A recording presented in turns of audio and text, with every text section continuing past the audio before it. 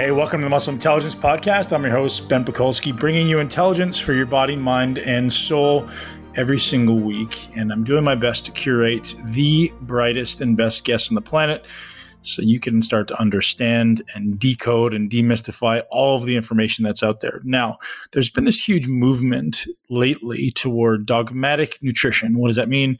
It means some people are eating carnivore and only carnivore, and they think that's the only way to go. And then you have this other camp that says, hey, veganism is the way to go, and meat products are evil. And I'm really trying to get to the bottom of it. And it seems as though my stance has become neither of them is 100% accurate, except maybe in a small population of people or over a short period of time. I think human beings are meant to eat cyclically.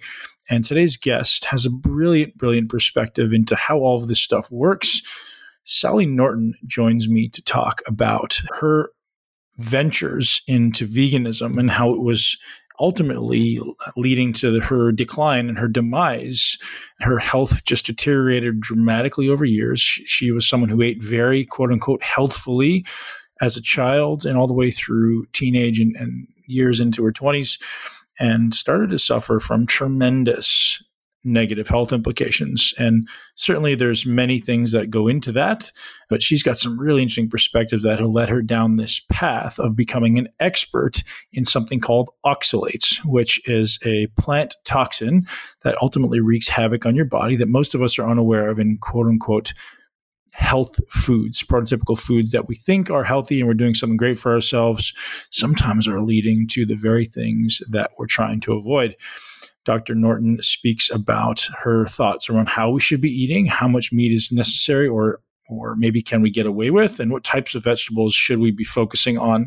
Now, this may sound like it's getting into the weeds a little bit, but from what I've seen, this conversation on oxalates is an extremely powerful one. And actually doesn't require you removing that many things from your diet, although there is a couple of very, very important things to remove that we think are typical health foods. And I would strongly suggest removing it. And I've removed it and noticed a huge difference. One of the things I've actually removed, which is interesting, is superfoods, super greens, taking them out. And I noticed a tremendous improvement in my digestion and the way my stomach feels in general.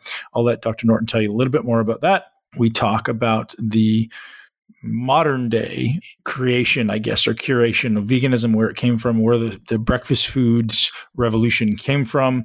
There's some really interesting stuff. And she seems brilliantly up to date on history as well. And I'd love to hear you guys have some perspective on this. If you do, I'd love to hear a review. I would love to hear from you on my social media. Today's podcast is brought to you by WildAlaskanSeafoodBox.com, the best Alaskan seafood I've ever had in my life. They send me a box, two boxes every month because I like to eat fish. Apparently, it's really, really good. You guys are going to enjoy it. I seared some up last night in a frying pan, literally just a little bit of olive oil and some salt, and it was absolutely fantastic. No sauces, nothing. I didn't even use any lemon this time. It was literally just this sauteed goodness of wild Alaskan salmon, a little bit of fresh pressed olive oil, and some sea salt. And I was in absolute bliss. And you guys can get hooked up because they're bumping up our discount to $25 off any one-time purchase at WildAlaskanSeafoodBox.com/Ben. So your discount is $25 off. You can use the code Ben or go to WildAlaskanSeafoodBox.com/Ben and get hooked up. Another thing to point out, you don't have to subscribe anymore. They've actually changed the offer. So it used to be a subscription. Now you can just do it once if you want to give it a try. No obligation to stick around, and it's a bigger discount. I suggest you guys stick around because it's so awesome to get a surprise like Christmas morning when you get your frozen fish sent to your door and it's still really well frozen. They do a really good job of making sure it stays frozen by shipping on dry ice. I highly suggest you check out WildAlaskanSeafoodBox.com/Ben and enjoy this podcast with Sally Norton.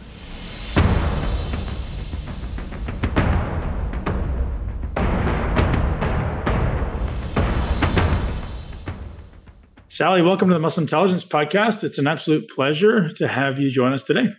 Thank you. It's great to meet you. Yeah, and we're recording live on the Muscle Intelligence Facebook group, which is something we just started doing during Corona, so people can have a little more interaction. So obviously, some people are going to be isolated, and the ability to kind of communicate with us and ask questions as we go is kind of a nice little added feature. So maybe at the end, if you have a few minutes, if there's a couple of questions that come up around topics, we'll hopefully be able to answer them. That'd be fun. So for anyone that doesn't know you, you've got a very interesting past. And I'd love to have you tell us a little bit about, I don't know everything about you, but you started off as a vegetarian.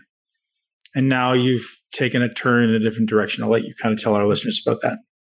Well, it's been over 20 years since I abandoned vegetarianism. At that point, I had been a vegan for 8 years. And prior to that, I had been a vegetarian for 8 years. So I put in 16 years of trying really hard to be the perfect veggie. I was really concerned about the environment and, eating shrimp and all this stuff was so bad for the environment, and convinced that some of the health arguments made sense, although they didn't.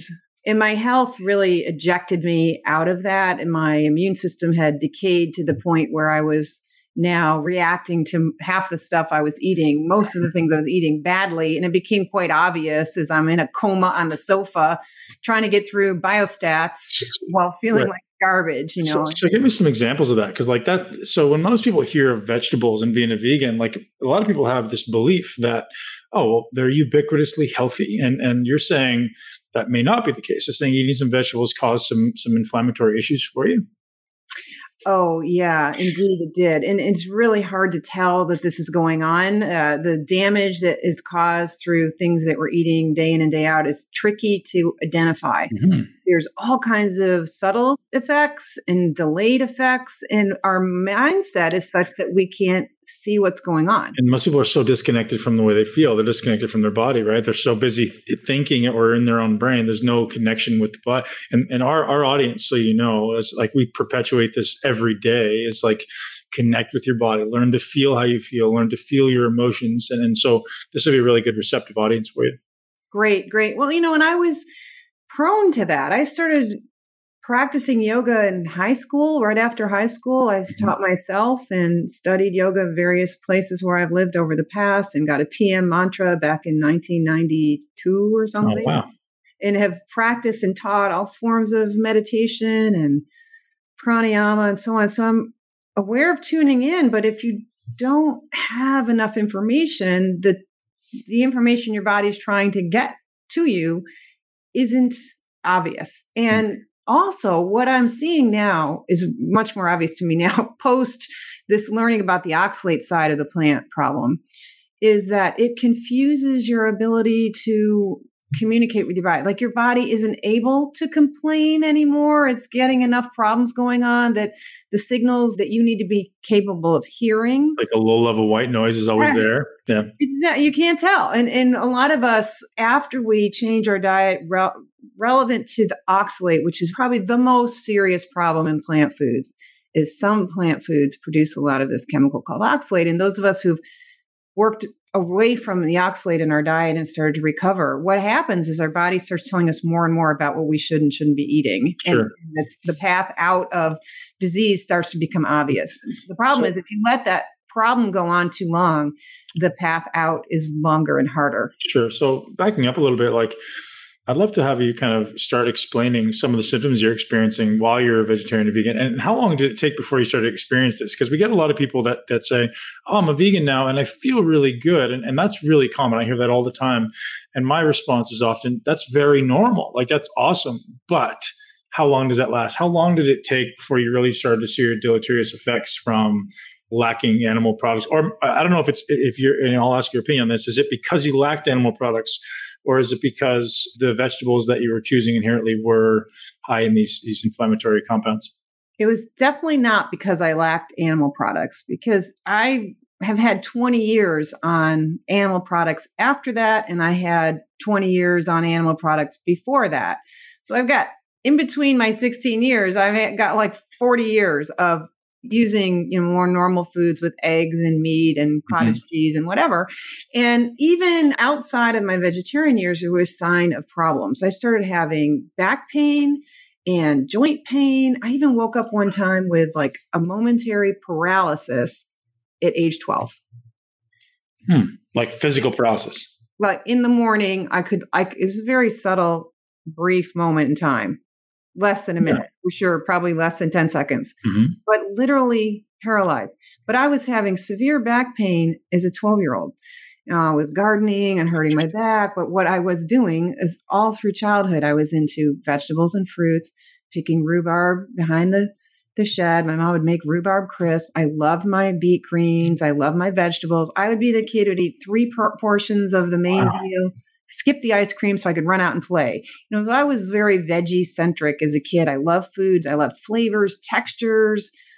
So I was already doing iced tea in high school. I'd come home from high school and make a 16-ounce glass of iced tea after school. And then, so by all accounts, you were doing everything that people think their children should be doing. Like, I wish my kids ate more from the garden. I wish my kids ate more of these fresh fruits and vegetables. Kids now are going to the gas station and getting Monster energy drinks that, it blows my mind. Right.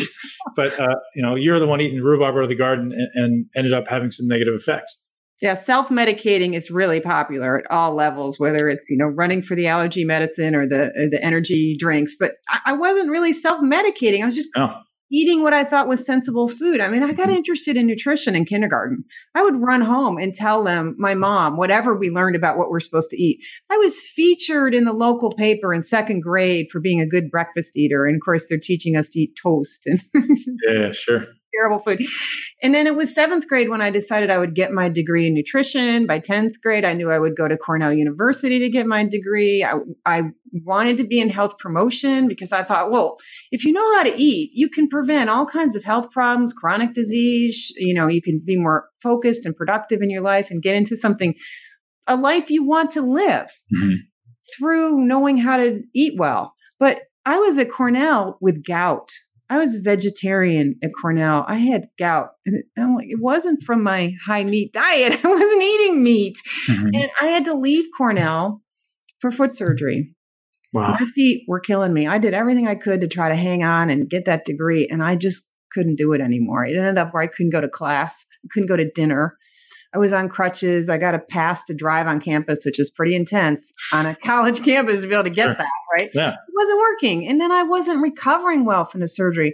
I was still growing my Swiss chard and eating Swiss chard because despite my degree in nutrition, I had no idea that decay of the connective tissue in my feet and inability to recover from surgery and to have foot problems in the beginning could be at all related to Swiss chard and beet greens. I had no idea. So most people will hear of gout and you'll think the body's inability to get rid of uric acid, which could be, maybe too much protein, maybe not enough water. But now the one you've discovered is this oxalate pathway. And again, I'd love for you to explain why that happened, because I'm certainly not an expert in gout.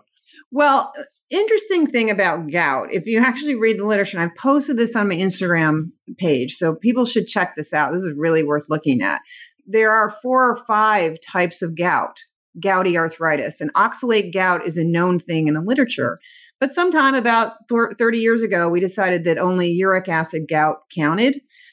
And that's what we're going to call gout now. But in fact, there was a very good paper written by the guy who was the editor of the rheumatology journal for years. He's a god in his field, was saying, no, gout is all these things. And the other piece is that this is not that well studied, but I get the impression from the literature that uric acid follows oxalate around the body as an antioxidant and will replace an oxalate crystal that might land in your joint space with a uric acid crystal. So even urate gout may have started as oxalate gout, and then the lesser of the 2 evils would be the uric acid crystals. Okay, so I think we should back up because I don't want to assume the audience knows any idea of what oxalates are. Yeah, so I really wanted to kind of dive into this reality that you lived life as a vegan and a vegetarian for a long time and have gone the other path. Because I still fight this battle with people, especially people who make their children vegetarian and vegans. I'm not a zealot, and I'm not going to say you should do anything. You choose what you want to do for yourself and your family. But I think having legitimate examples like yourself is important. So I'd like for you to first define what oxalates are. And the second thing I'd like to talk about is a little bit about what you believe maybe predisposed you to these results you're getting. Do you think it's a genetic thing? Was there some type of, maybe your immune system was compromised, or was it just because, hey, this is the way I ate? In your best estimate. Okay, so those are two big discussions. What are oxalates? I love that you say that in plural because that's exactly the case. The parent compound of these family of compounds called oxalate is oxalic acid, which is a little tiny acid with only 2 carbons. It has 4 oxygens and technically 2 protons, but the protons fall off because it's an acid and it releases those hydrogens. Those are the acid molecules. And then it has this charge that makes it really reactive. It can dissolve in water and it can recombine with positively charged things, which are minerals. Calcium and all kinds of other minerals, magnesium and so on, will connect with oxalic acid and create various types of oxalates. So you have sodium oxalate, potassium oxalate, lithium oxalate, magnesium oxalate. Like you can go through the whole thing about all the, so there's all these ways of where certain kind of mineral will connect with it. Then those individual molecules will start lining up. You get a group of like 6 pairs, and then they start lining up and forming crystals. And then you get the seed to create a nanocrystal. Now, nano means uber, uber, uber small. Nano is like smaller than one little triglyceride in your cell membrane, right? It's really on the triglyceride, it still is like a dot. And these little flecks of nanocrystals can flow right in and around and through cells. And nanocrystals are quite toxic. And the literature equates the nanocrystals of oxalate with nanoparticles of asbestos and silica. Wow. So we actually eat oxalic acid, oxalates, because some plants are great at producing them. They use oxalic acid and combine it with calcium. This is the way it's most commonly found in nature, in soils and rocks, and in plants is calcium oxalate. In the body, calcium oxalate is a calcification or a stone, often called it calcium kidney stone. They left out the word oxalate, so everyone's been blaming calcium for what oxalate does. Right. But basically, all kinds of pathologies involving calcium, loss of calcium, low calcium in the body, calcium traces left behind, calcified arteries, problems with heart function, problems with kidney, can be related to oxalic acid and its oxalate family, because if you're eating a lot of the oxalates that break up easily, like the sodium oxalate and potassium oxalate, they become calcium oxalate in your blood.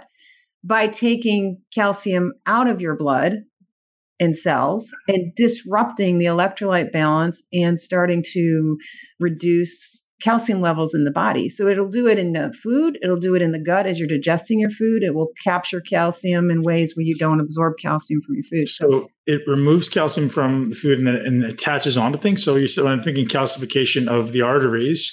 That's contributing. The oxalates are contributing to the calcification. So in some way, they're taking the calcium from somewhere else and binding it in particular places. Is that what I'm getting? Yeah, basically, calcium kind of gets kidnapped by a bad guy and becomes a bad guy, right? So how does the body differentiate where it's going to land? Do we have any idea of like why would it be calcification of the arteries versus the joints, or is it just kind of all over the place and depending where you kind of bung up first? This is actually a huge scientific question that hasn't had enough study, but there's lots of evidence. And we know that oxalic acid ions and calcium oxalate and other forms of oxalate, the soluble forms, travel through the bloodstream. We absorb them into the bloodstream, and they by themselves are causing inflammation and stress on the vascular system.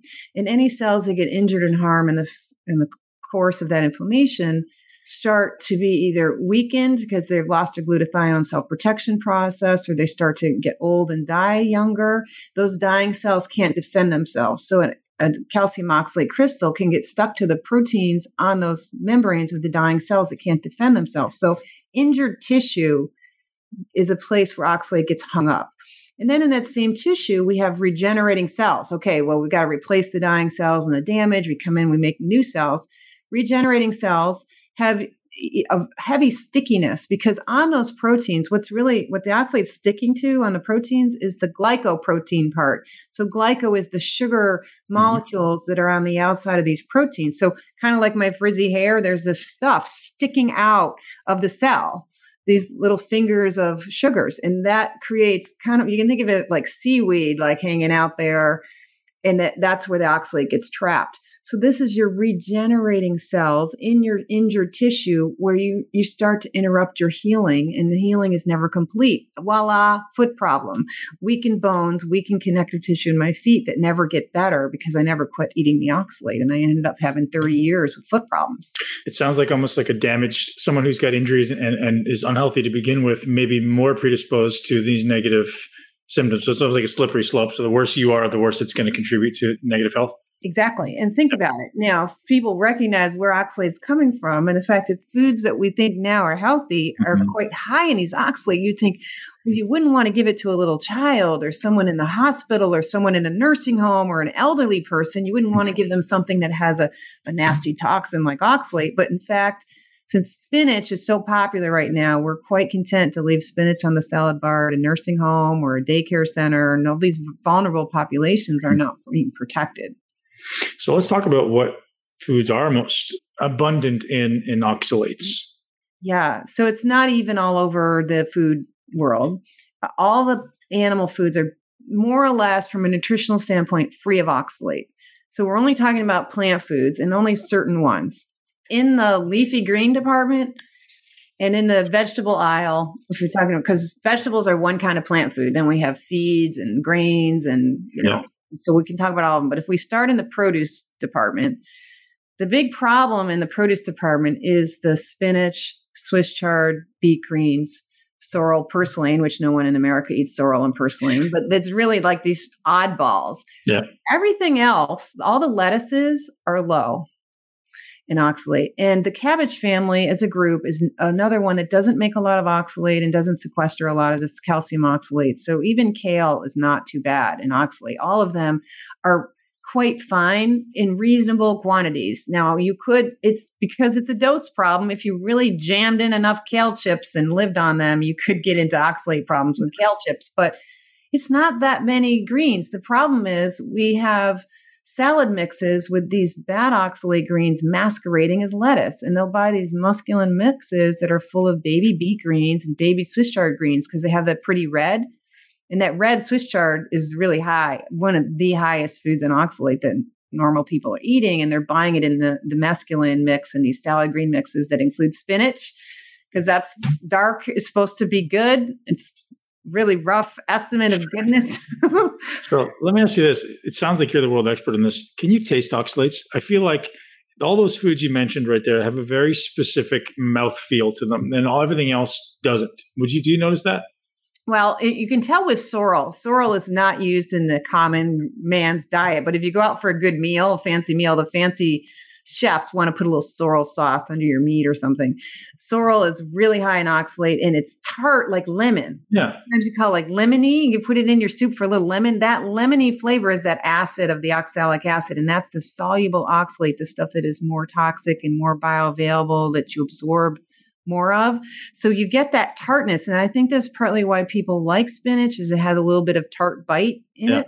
But it also has this tendency to sort of coat your teeth. Exactly. Yep. So what is that doing? That soluble oxalate is noticing the calcium in your teeth and probably sticking to your teeth because it's sticking to the calcium in your teeth.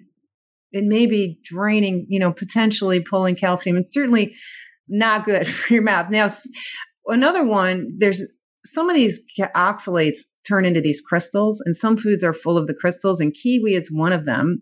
And if you blend it up into a juice or a smoothie, you can bust open, like with a strong blender like the Vitamix, you can bust open these crystals that are like double-pointed toothpicks. And they are quite irritating and cause a lot of mouth pain. That's just mechanical damage that's actually stabbing cells and making you vulnerable to the presence of the enzymes and the soluble oxalates and other toxins right there in your mucosal membrane. So there's that side of it too. So interesting. So that's a pretty small list so far.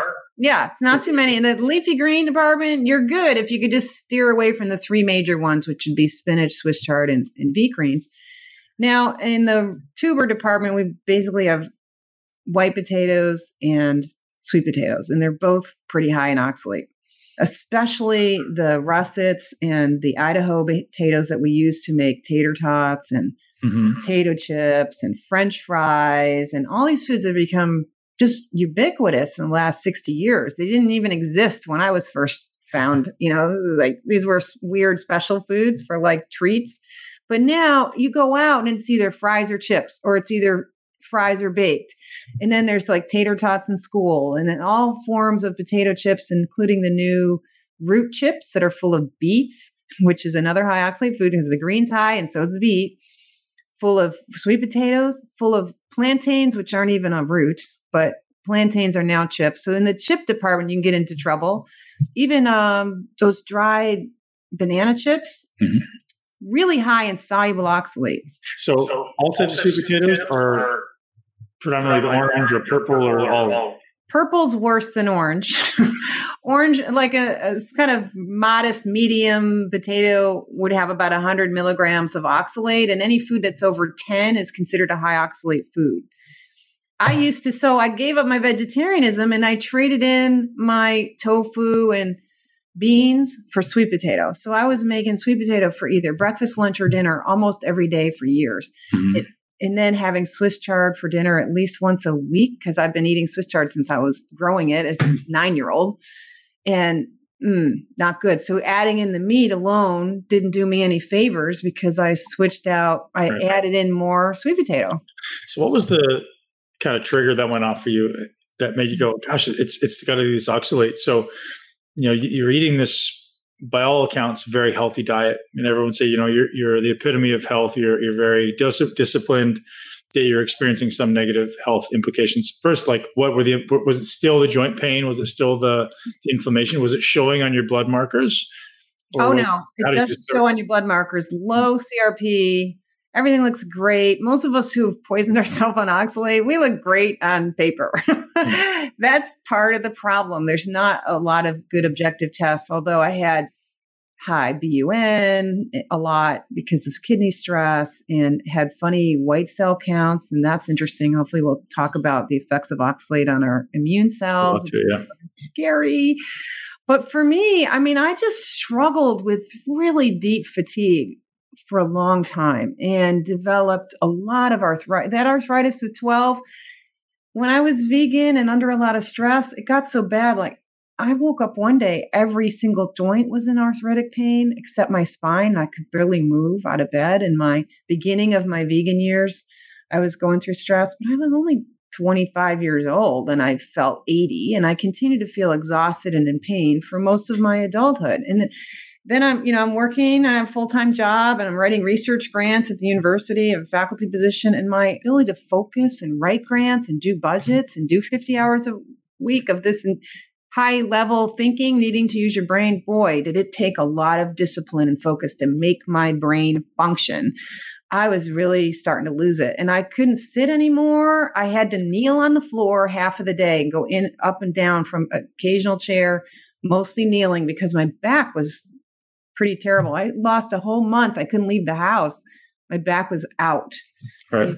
I needed help toileting. It was bad. Do you think you had some predisposition genetically, or was it just because of your high level of exposure as a child? It's a combination of both. With anybody that's fully healthy, you give them enough of a poison, they get enough of it, it'll take them down, right? Because it literally can die from this. But the vulnerabilities start in childhood. Every vulnerability to any illness starts before conception. So the state of the sperm and the egg that became you matters. And then the state of health of the uterus and the bloodstream of the mother matters. I was almost a miscarriage. My mother bled heavily and was told I was a miscarriage at 3 months. She'd already had 3 miscarriages because of thyroid problems. I turned out to be the 3rd live birth out of 5 kids. I was the longest and the heaviest one. So I don't know what happened there, but that probably wasn't a great thing to happen, but it might've been why I was the longest and heaviest one. The recovery from that placental tear, or maybe it was the death of a twin. I don't know, but that wasn't so good. But my mother was into refinishing furniture. And while she was pregnant with me, they were putting on a 3-story addition, which is pretty toxic. And then I was a newborn and she's painting with oil-based paints. And I ended up with ear infections as a kid, and they had me on penicillin a lot. They finally took out my tonsils at age 5. And my experience with my clients is that a huge number of us were that kind of kid, the kid who needed the antibiotics and was dragged to the doctor and had these issues like the ear infection. I mean, they banned me from the swimming pool in the summer. It was terrible. And so that's a big part of the vulnerability. I think if you end up with sickness as a child where you're on a lot of antibiotics, definitely it's going to affect your microbiome and your gut health and your overall well-being. That's going to make you more vulnerable to toxins. So other vegetables, just to kind of sum that up before we kind of move on from tubers, no oxalates. So like typical things people would eat in the fitness community, right? Like everyone overconsumes broccoli and asparagus and cucumbers and things like that. And I'm curious where you sit on where those sit on the continuum of negative implications from oxalate.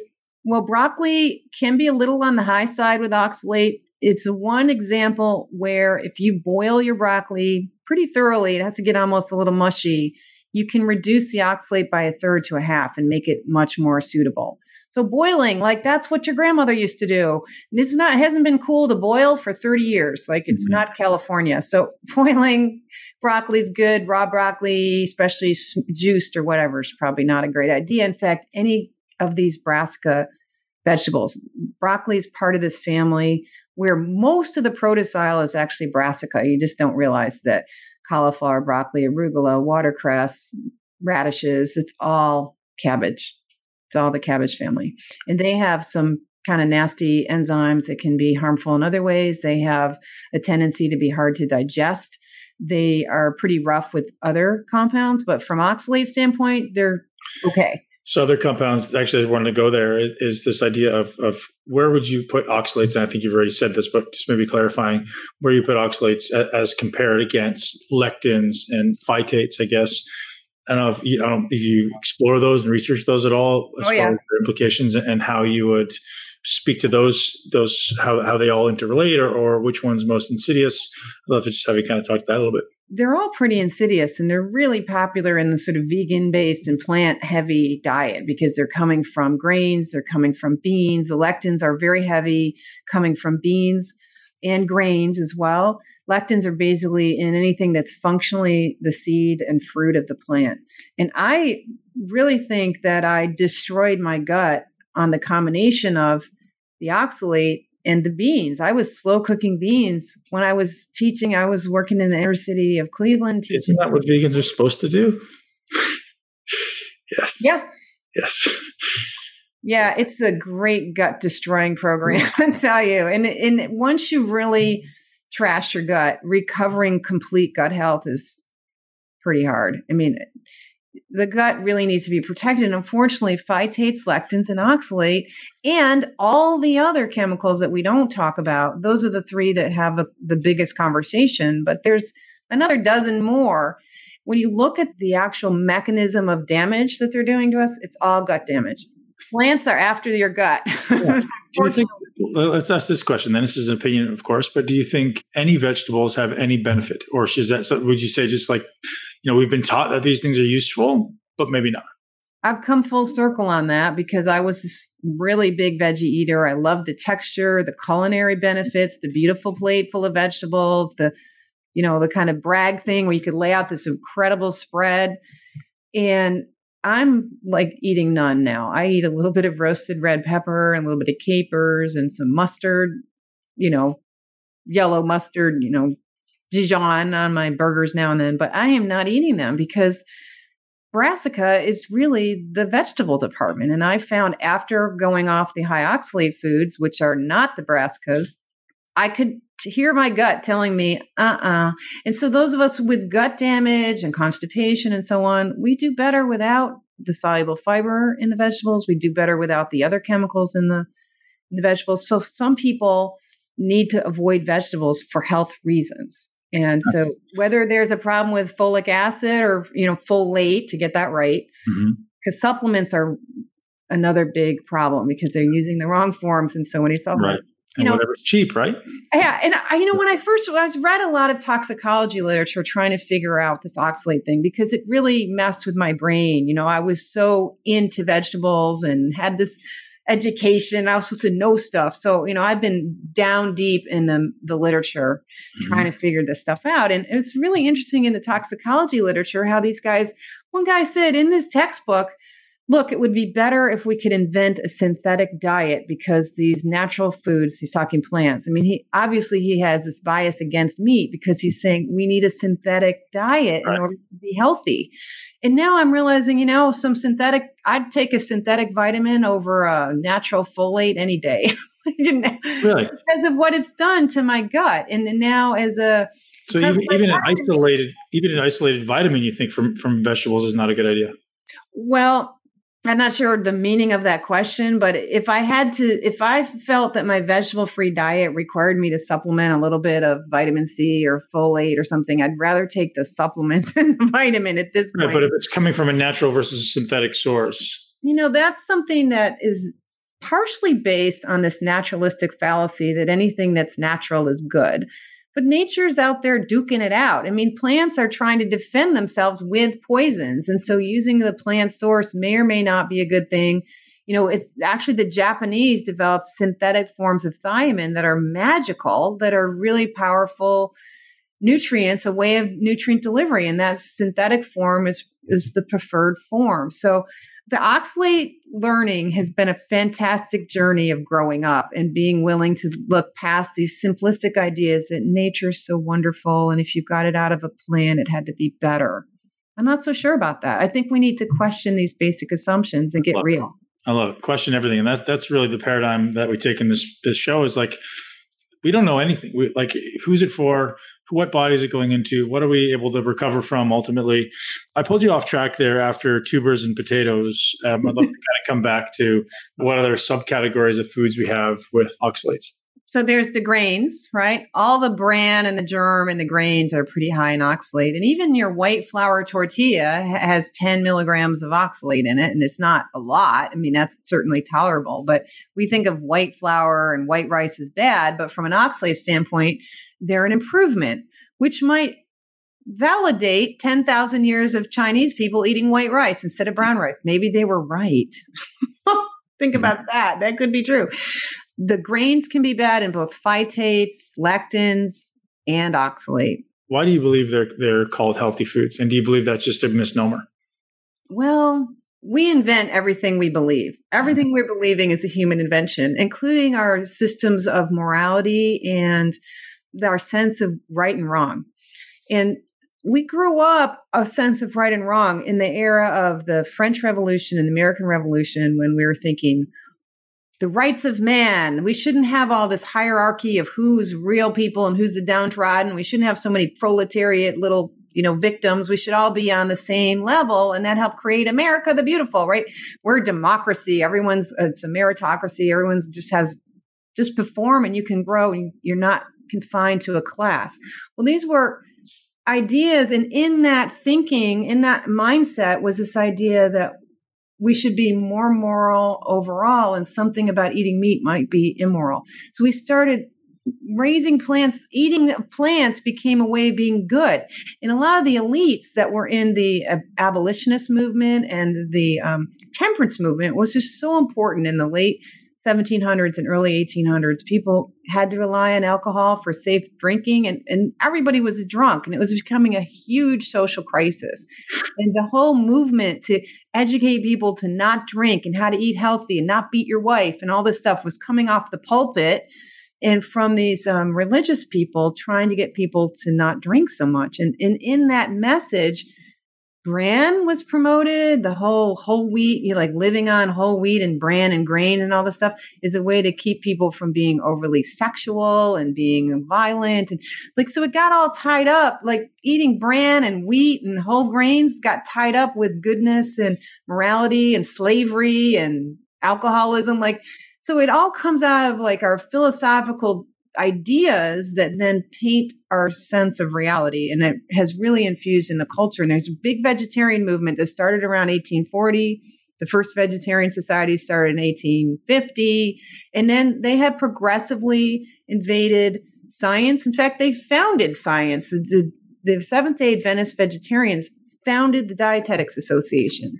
The woman who wrote the first nutrition textbook was a card-carrying Seventh-day Adventist vegan who was only 2 degrees of separation from the woman who founded Seventh-day Adventism.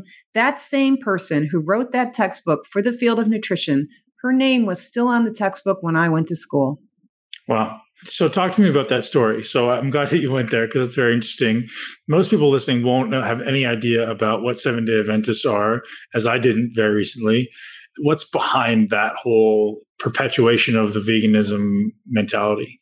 Okay. Well, turns out if you believe in Seventh-day Adventism, which is an idea that God is coming back right away and it's imminent, genital touching will take you to hell. It's very important that we save your soul and prevent you. Is that before marriage or just in general?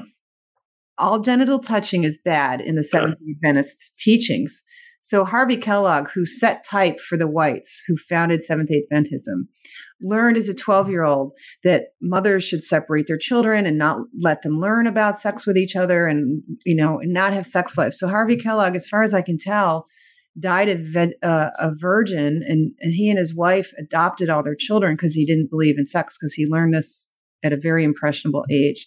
So, and it's sort of probably the justification for vegetarianism in monasteries, that you don't want your monks who are being close to God to be homosexuals banging each other in the corridors, right? Sure. So you suck the kind of reproductive potential out of people if you sort of starve them with some whole grains and lack of meat. So that's really where it's coming from. And they set up all these food industries like Kellogg's and the cereal companies. I think I want you to clarify that a little more. So what did Harvey Kellogg perpetuate? The story that I've read goes a little bit deeper than that, right? Like he was so adamant about providing people with something that was not an animal-based product because he wanted everyone to not perpetuate sexuality. I haven't read all his biographies to really get his motivation, but obviously he was an interesting guy. And what was his big innovation? There was kind of tension within Seventh-day Adventism about him because he was reaching out to the elites, and he put together a very fancy spa at the Battle Creek Sanitarium in Michigan and reached out to presidents and the elites. And it was the elites who came there, and he gave them the spa experience, teaching them to eat peanut butter. He invented peanut butter and these nut substitutes and these plant-based foods. And they were all just like vegans now. Oh, I'm at the spa and I'm eating no meat and eating these new foods, this peanut butter. And he invented a kind of spam-like meat that was made of peanuts, canned meat substitutes. So the vegan substitutions were invented by people working at the sanitarium. His wife worked with him, inventing these foods that they could serve and promote as products. Yeah. And the guests really fell in love with the cornflakes, and his brother took the patent and created the company, and voila, breakfast cereal is now replacing meat. People before always ate meat and eggs for breakfast, and suddenly the elites were eating this cornflakes and saying it was so great, and off went this industrialized food. And it was part of the whole birth of this factories making our food. Yeah, and that's the part that I didn't want to skip over is him intentionally creating these cornflake things that the aristocracy took on as, oh, this is delicious, this is crunchy, we like this is a rich food, and then everyone else started to follow suit. And it blows my mind to think that someone like Kellogg could start a whole belief. But then, so then I have people all the time that push back on this because it's like, well, we've been vegans for thousands of years in the yogic tradition. And I think it's more of a poverty thing at that level. Like they maybe try to rationalize it as, well, we don't eat meat because we love these things. And maybe at some point you get to that point where you feel like you feel negative about killing something. But I think that's, like you said, that's another one of these belief systems that's been perpetuated. Somebody was berating me. Somebody sent me a message berating me because I have the word yogi in my Instagram profile, like bodybuilding yogi. And he berated me because he said, you must take it down because you eat meat. And I thought that was a really interesting paradigm. And I was like, it's interesting that he would have this belief that someone who eats meat is inherently bad and can't follow these yogic principles, right? So for me, as you say, life is about optimizing me, optimizing health, so I can lead and I can contribute. It's not about choosing not to eat meat, although I understand why they chose to do that. But I think the point where that started was yogic traditions historically eating vegan, but it may have been more of a poverty thing than maybe a choice. And what we don't recognize is that when we started building complex societies, we started to have rules because you couldn't have towns and cities without a lot of rules. And then we had to have governments. And so the clergy would create rules about what is and isn't okay to eat because it was important to the economic survival of the community. So depending on your ecosystem, you could eat certain kinds of meat and perpetuate indefinitely, and that kind of ecological niche would work there.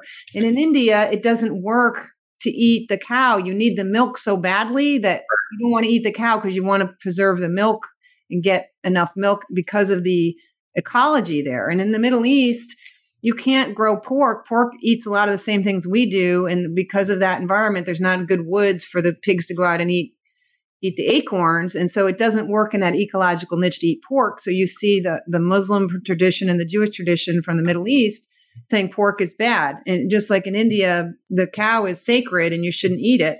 It's because you can't have complex agricultural based societies with population densities without some control over what you eat. That's such an interesting perspective. I had never heard that before. Whereas that makes so much sense, right? When you're starting to form a community or a culture, ultimately, society, you have to curate. So otherwise, because you get a small number of people that just come in and eat all the things that they want and it's gone. Yep. So interesting. So I think people are always like, well, what do I do? Like, what do I actually focus on? So other than let's just maybe eliminate vegetables altogether. Which is not something I'm promoting. Okay, so let's talk about that. I like to do for myself, but that's not my message. You know, as much as I have learned in the library about how toxic plants really are and unlearned that naive fantasy that plants are so there, they want to be eaten and they're so benign and sweet. No, they wouldn't have survived if they're that edible because they would have been eaten out of existence. So the only plants that survived the kind of dog-eat-dog world of nature are the ones that are poisonous enough to defend themselves and defend their babies. And the babies are the seeds. You got to really look out for the seeds. That's where the lectins, the phytates, the oxalates are all concentrated. And we've built a whole kind of life on beans and grains, which are the seeds. So anyway, that's maybe a side note. Where were we going with this? No, that's so interesting. I just want to kind of get your perspective on, should people be including vegetables? I guess maybe the one, rather than giving your opinion, let's walk through it objectively, right? So fiber, some of the arguments for vegetables, how important is fiber? Well, in the research, soluble fiber is a gut irritant and is a toxin to the gut. And soluble fiber was so big, like oatmeal was going to save the day back in the 1980s. The Kellogg thing as well?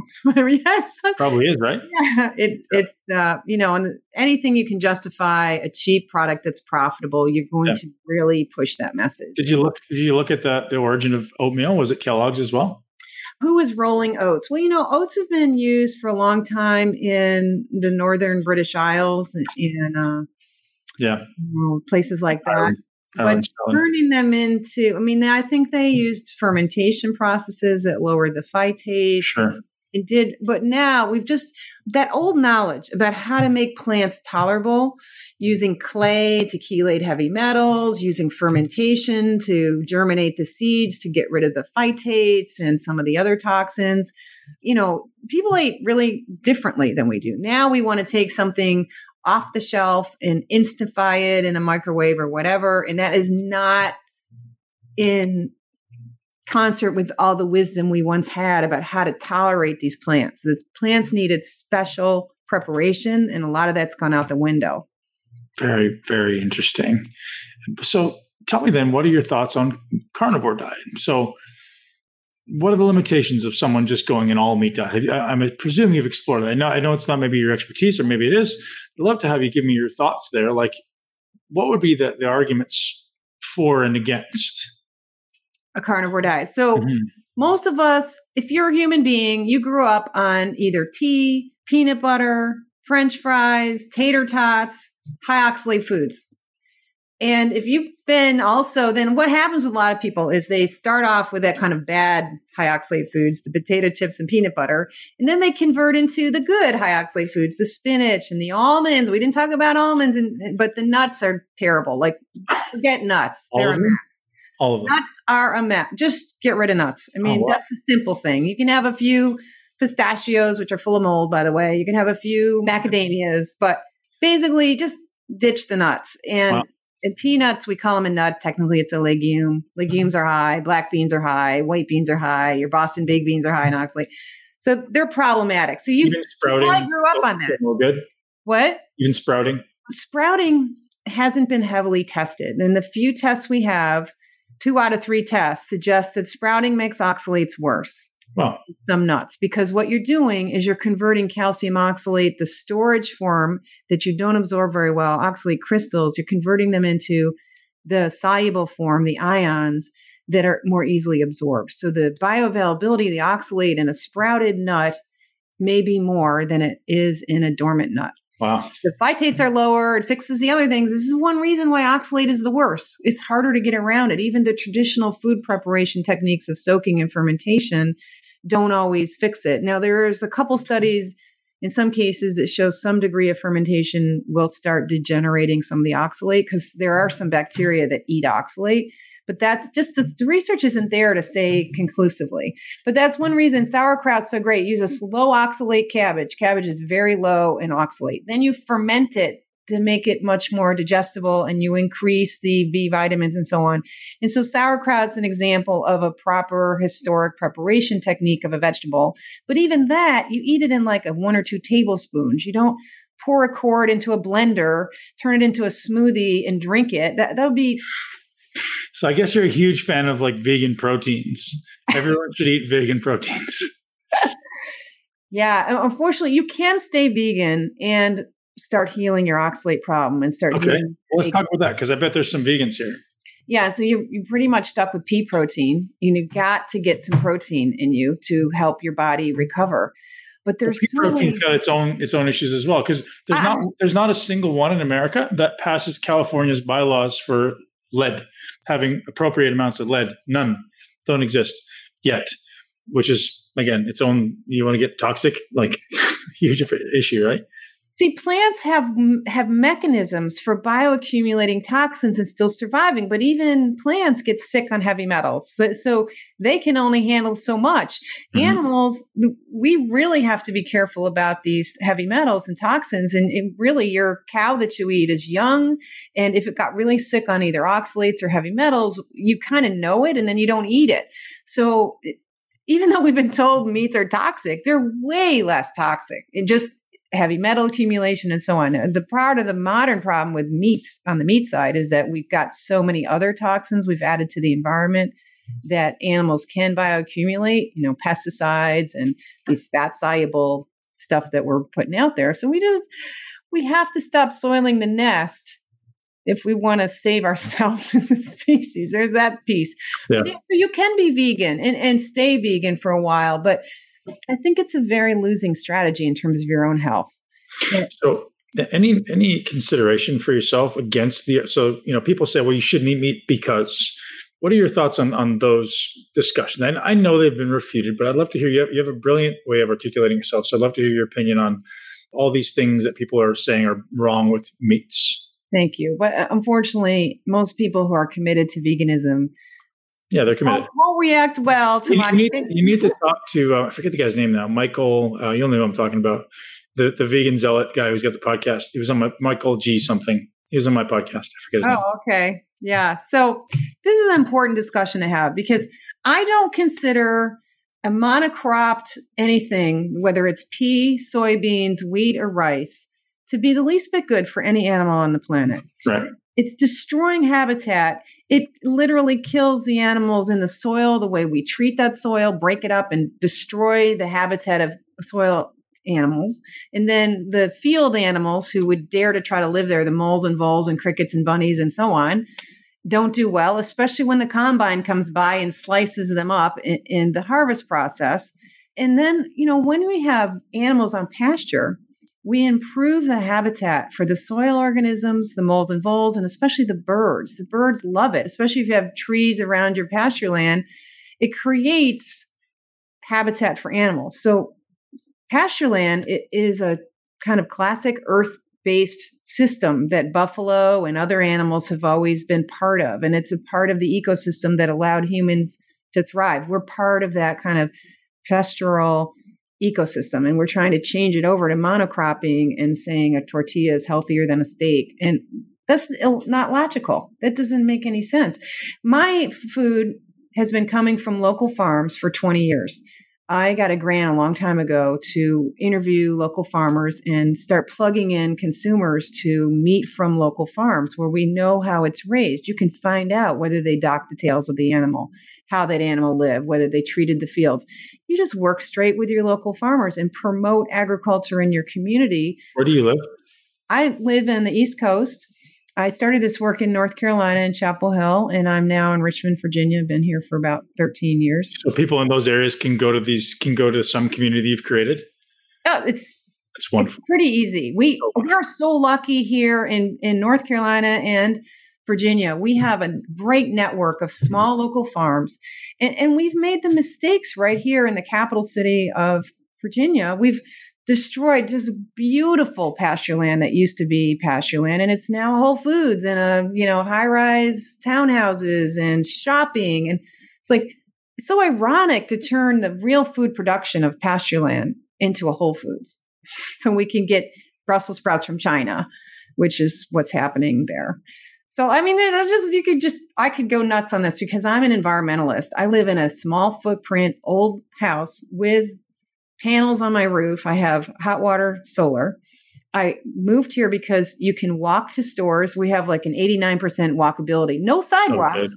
We were so close to things, and I wanted something on the bus line. I have a local bus line and a park and ride. So when I worked downtown at the university, I could ride my bike to the bus and take the bus downtown and not have I used to have a 1-car family. Harder to do here because the priority where I live now is not biking and walking. To me, if you want a community that supports the well-being of animals and the ecosystem, you have a system that allows people to walk instead of run over turtles every spring. I'm like, turtles just die every spring. They're trying to cross the road. Like, there's so much more we could do to protect animals and protect the ecosystem that supports both them and us. Like, we're in it together with animals. We just have to know more how it really works. Doesn't it seem like the entire U.S. infrastructure is built to perpetuate? You have to drive everywhere. I just moved into an area where I can walk everywhere, which is awesome. But everywhere else, like, this is the only little subdivision in the whole city. I live in Tampa, Florida, where you can actually walk anywhere. Everywhere else, you must have a car. There's like no sidewalks, and it's like highways. It's crazy. Yeah, Florida scares me. Every time I go to Florida and I'm driving from the west over through Orlando, I'm like, oh my gosh, you people cutting each other off at 80 miles an hour on the highway. I'm like, geez, this is not eco-friendly. This is not human-friendly. This is not friendly in anything. So there's lots of ways we live that are insensitive to the needs of animals. But I wouldn't say me buying 1 cow once a year from my local farm to feed my family is slaughtering animals at all. It's improving the economy of my local farms. It's protecting the local land from being developed. And it's one animal whose probably intent in the ecosystem, its whole purpose is to be eaten, is fulfilling its purpose so that I can fulfill my purpose and stop being sick and expensive because I'm sick because I eat the wrong foods. Mm-hmm. Sally, that's a great way to end it. Great place. Where can people find more from you? I have a little website called sallyknorton.com, and I'm on Instagram at sknorton. Those are the 2 best places. And I found you on YouTube. You've got some amazing talks on there. I highly suggest people go check out Sally on YouTube because you do an amazing job.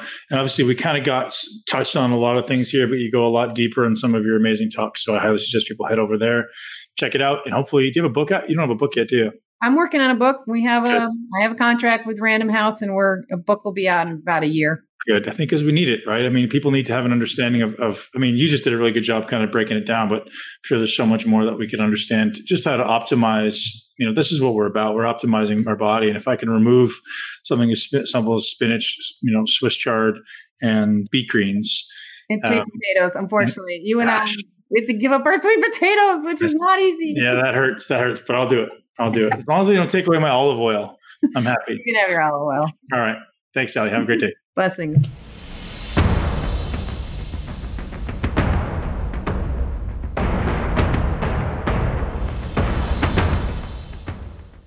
Thank you for listening all the way through the Muscle Intelligence Podcast. Ben Pakulski wrapping it up. Now, tell me she's not an incredibly brilliant human. Whether or not you choose to agree with everything Dr. Norton says is irrelevant. I think there's a lot of wisdom and brilliance behind what she says. And personally, I have removed oxalates from my diet and noticed a pretty significant difference in overall digestion, bloating, even honestly hunger. It feels like my hunger seems to be slightly less because I don't feel like I have as much stomach irritation. And it's not to say I don't eat vegetables at all. We're just removing kind of the 4 big offenders that she mentions here. I'm also very aware to avoid lectins and high amounts of phytic acid, but we didn't get into that too much. Something if you guys want to do the deep dive, you can look into. So hopefully you enjoyed the podcast. If you did, share it with at least one person you know and love. You can choose to share it with someone who eats a lot of vegetables and maybe is suffering from some arthritic pains. WildAlaskanSeafoodBox.com is the sponsor of this episode. Thank you so much for being here. And don't forget to go take care of our sponsors because they're taking care of us, allowing us to continue this amazing podcast. Our amazing conversations with brilliant guests would not be possible without our sponsors. And Wild Alaskan Seafood Box is just hooking you guys up with the best quality seafood that exists. And so you understand, guys, this is something that I've personally curated. This is a company that I've been in contact with for well over a year, and they wanted to promote on the podcast in the past, but I wouldn't do it until I had a good amount of time experimenting with their products and testing the products for months and realizing it's so consistent and so high quality. Because I know a lot of you have tried ship boxes in the past, consistent monthly boxes, and they just don't do a good job.